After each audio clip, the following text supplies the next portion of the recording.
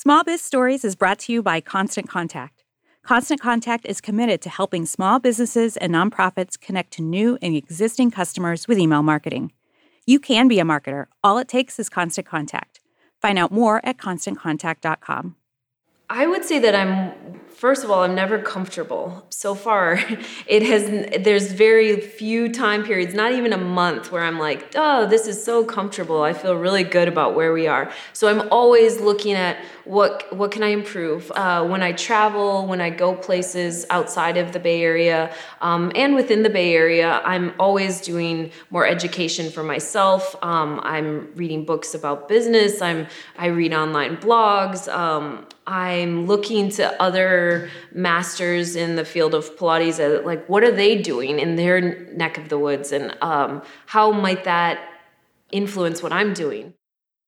Meet Holly Ferguson, owner of Blue Sparrow Pilates in San Francisco, California. Like many of the business owners we've spoken with during our first 2 seasons, Holly is motivated by many things, but comfort isn't one of them. Today, in our season finale, Holly shares the story of her studio, from the initial inspiration to the trying moments when she wished she could skip town and leave it all behind.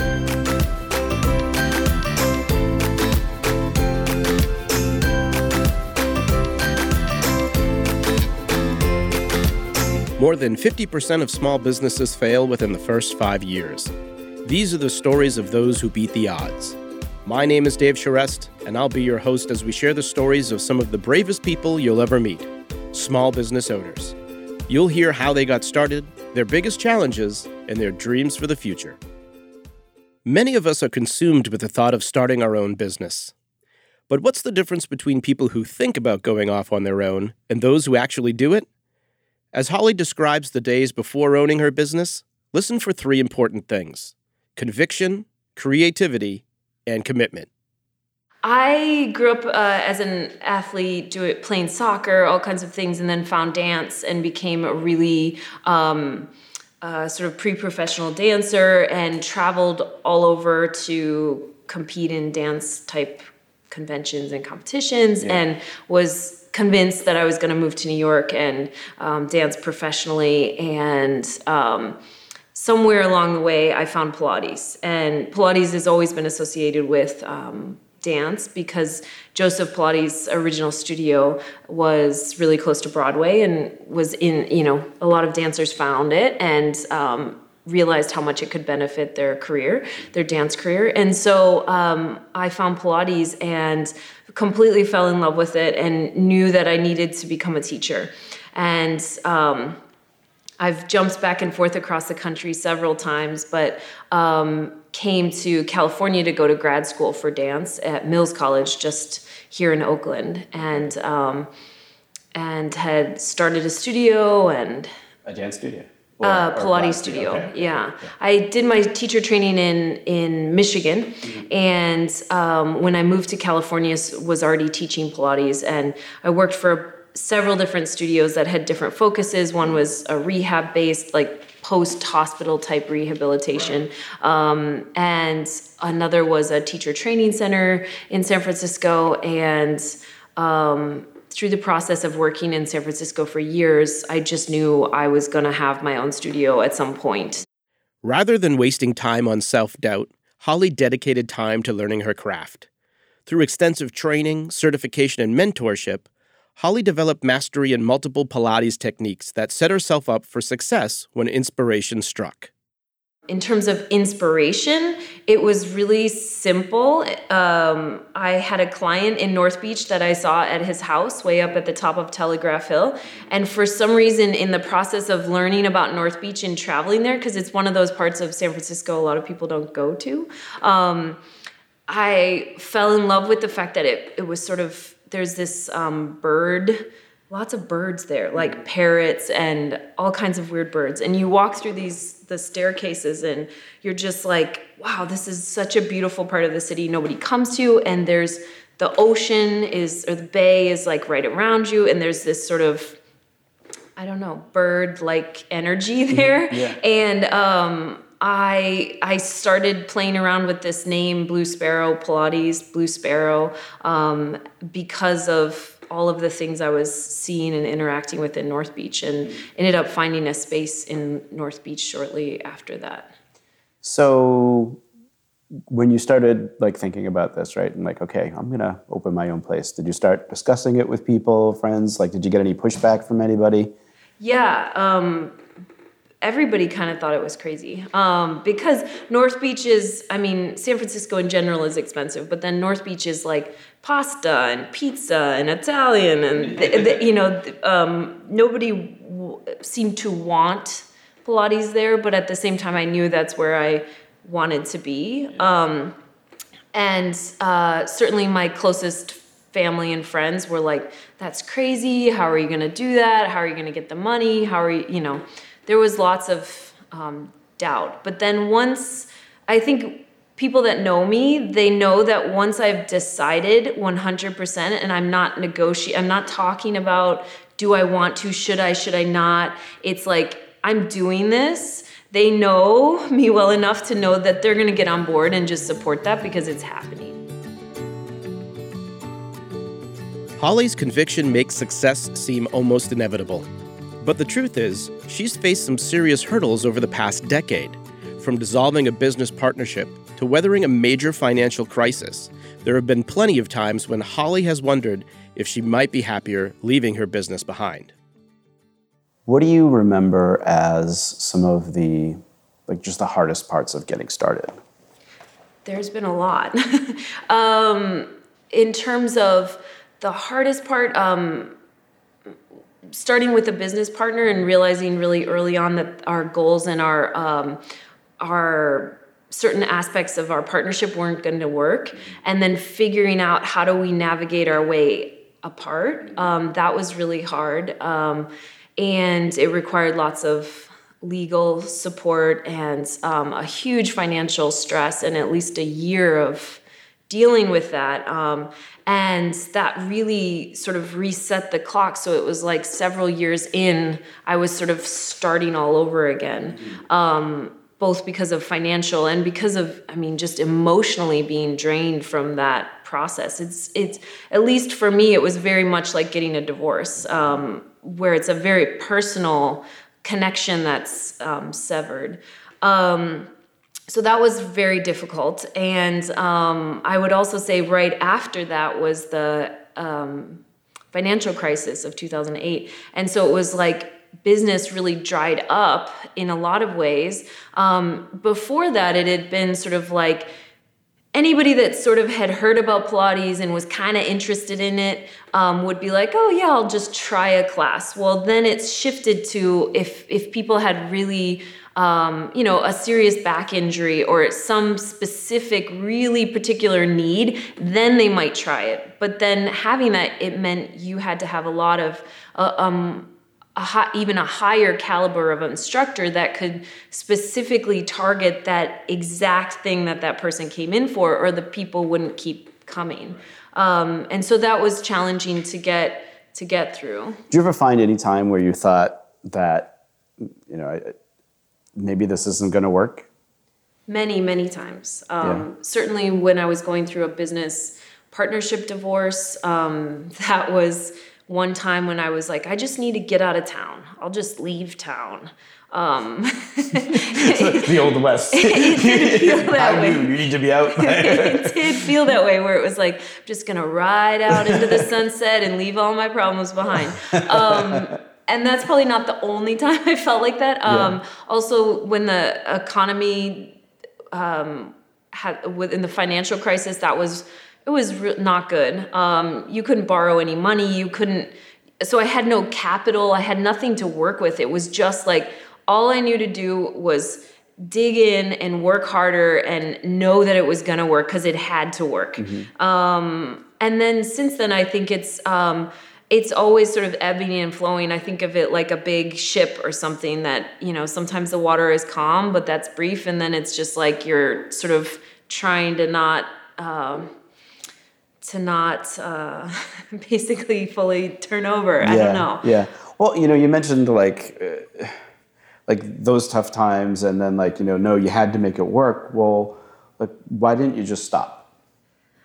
I I mean, I moved here from Michigan. I'm totally not that all Michigan people are the same, but there's a certain amount of grit that I think I just have into, like, just built into who I am.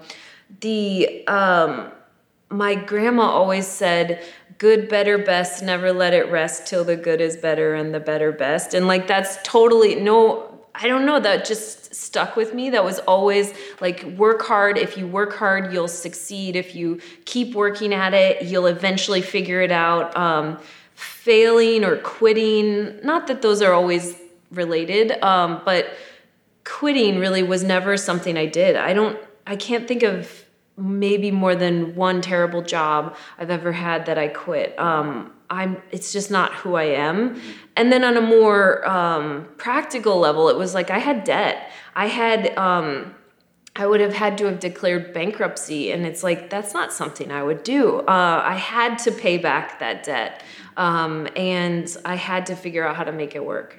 Making it work isn't easy. To stay successful, Holly has had to build and flex her marketing muscles to promote her business, attract new prospects, and bring happy customers back to her studio. I mean, one thing I'm doing is constantly updating my website. Every 2 years, I'd say it's a completely new website. And I don't know if that's everywhere. It might just be the Bay Area that it feels like that's necessary. But trying to constantly make sure that online people can find us through searches. Some online advertising, some advertising through social media, and then always looking at what is the new technology, what things can help me to reach out to people. Specifically, I think it's easiest to reach out to the people that already are in your network or on your marketing email list, because they are people that already must at some level want or like what you do, and they might have just sort of fallen off the radar, or at the time they came 2 years ago, we didn't have a prenatal class, but now they're prenatal and they need a class like that. And so to make sure that they're constantly knowing the new things we're doing and changes we've made. And yeah. So we saw you do a lot of blogging and things like that. Yeah. Like, how did you get into that type of stuff?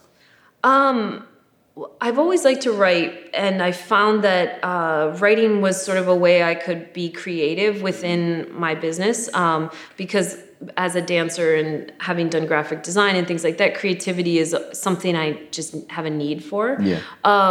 And so I started to do that more kind of out for fun, to be honest. I was like, we have a newsletter. I need this to be a good newsletter. What are the newsletters that I like of other businesses that I've gone to? What don't I like? And how can I try to do that as best I can with a limited amount of both manpower and resources. Mm-hmm. And so I started writing a weekly, well, I think it was monthly to begin with, monthly newsletter for our email list. And then it turned into weekly. And then I passed the baton of writing that to another employee who is really good at writing and really liked doing it, so that I could focus on writing blog articles more for teacher training type and Pilates instructors, mm-hmm. And branch out in that direction as well. That's good. Like, that's just good. Is there any particular channel or any type of mode of communication that you found that's been the best for you, just in terms of marketing? Yeah, I mean, I really do think a lot of people read our weekly newsletter, and I think that every time we email that out, some of the times I've written this story or we've written this story several weeks in advance, and people will come up to me and be like, hey, I really liked the newsletter about this, this one thing. And I'm like, what are they talking about? I don't remember writing that. But then I realized, they're talking about the newsletter. That people really do read that. And I'm always surprised if we rotate kind of what the topics are, that certain, maybe a certain age client will relate to one topic and another age will relate to another. Social media, of course, is a big component, but social media tends to be towards a sort of the younger spectrum of clientele. And so our clientele that are, say 40 plus that are doing private lessons, they're not really on our Instagram and checking out what pictures we post. It's just not their thing, typically. And so to build certain aspects of our business, like group classes, we turn more to social media. Whereas if we're looking to develop more private clientele, then it's, through those newsletter type avenues. Is there, how do you justify the costs of email marketing? I would say it was never a consideration. To me, it seems the most obvious cost to spend your money on. I've tried all kinds of different advertising, and it's a little bit hard to tell if it's effective. But with email marketing, you're emailing the people that already like what you do. We're all busy. We all have demands on our schedule. And so it's like you already have a population of people that not only like what you do, but like your business and are close enough that they can come. So spending money on reaching out to those people seems obvious to me. It doesn't seem optional. Repeat business is not an accident. Creating lasting customer relationships means offering an incredible experience and staying in touch with thoughtful messages to bring people back. But these relationships are about more than just profit. They're the reason Holly gets out of bed each day, ready to tackle whatever challenge comes her way. What would you say is the thing that keeps you going and keeping you successful? I think it's the people that I get to work with, both customers, and it's a real community. I heard another instructor, a friend of mine, she called it her tribe. And it really is. It's like to have this community of clients and teachers that all support each other and share in each other's lives. That's really special, especially in a major city where community is not always easy to build. And so I'd say it's those personal relationships that I get to cultivate and build, and to see people. Now it's been about 10 years, so it's like I get to see where these people were. I know their kids. I helped them go from getting ready for their wedding to prenatal working out to they've had a baby and now their baby's like 6 or 7, and that's pretty amazing to be able to share with people's lives like that. Community is the core of Holly's business. Just as she shows clients how to build strength, flexibility, and balance, they help her do the same. Holly might not be able to say she's comfortable every step of the way, but she's okay with that. Growing and learning what you're really capable of, that's something a lot of business owners value more than stability. I'll leave you with Holly's best advice for someone looking to start a small business of their own. I would say that even in small businesses, that even if you start as an expert in your field, that you still have to pay your dues, and that owning a small business, it's years of commitment. I think sometimes people start a small business and they think after the first year or something it'll be easy. I would say it's not necessarily easy, but that there's opportunities to learn from every single day that you continue to be working towards whatever level of success you're trying to get to. But the most important thing is that you have to stay true to your vision. There's been many times when I felt like this industry was changing in a direction that it didn't speak to me, and I was never going to be willing to completely sell out and redirect my business in a direction that I didn't believe in 100%. And so staying true to your vision of your business and what it is that makes you passionate about what you do is the most important thing. Thank you for listening to Season 2 of Small Biz Stories. We hope you've enjoyed listening and would love to hear what you think of the show. Please go to iTunes or Stitcher right now and leave us a review. Small Biz Stories is produced by myself and Miranda Paquette, with editing by 24 Sound. If you have thoughts or suggestions for Season 3, you can contact us at podcast@constantcontact.com. Small Biz Stories is brought to you by Constant Contact. Constant Contact is committed to helping small businesses and nonprofits connect with new and existing customers with email marketing. You can be a marketer. All it takes is Constant Contact. Find out more at ConstantContact.com.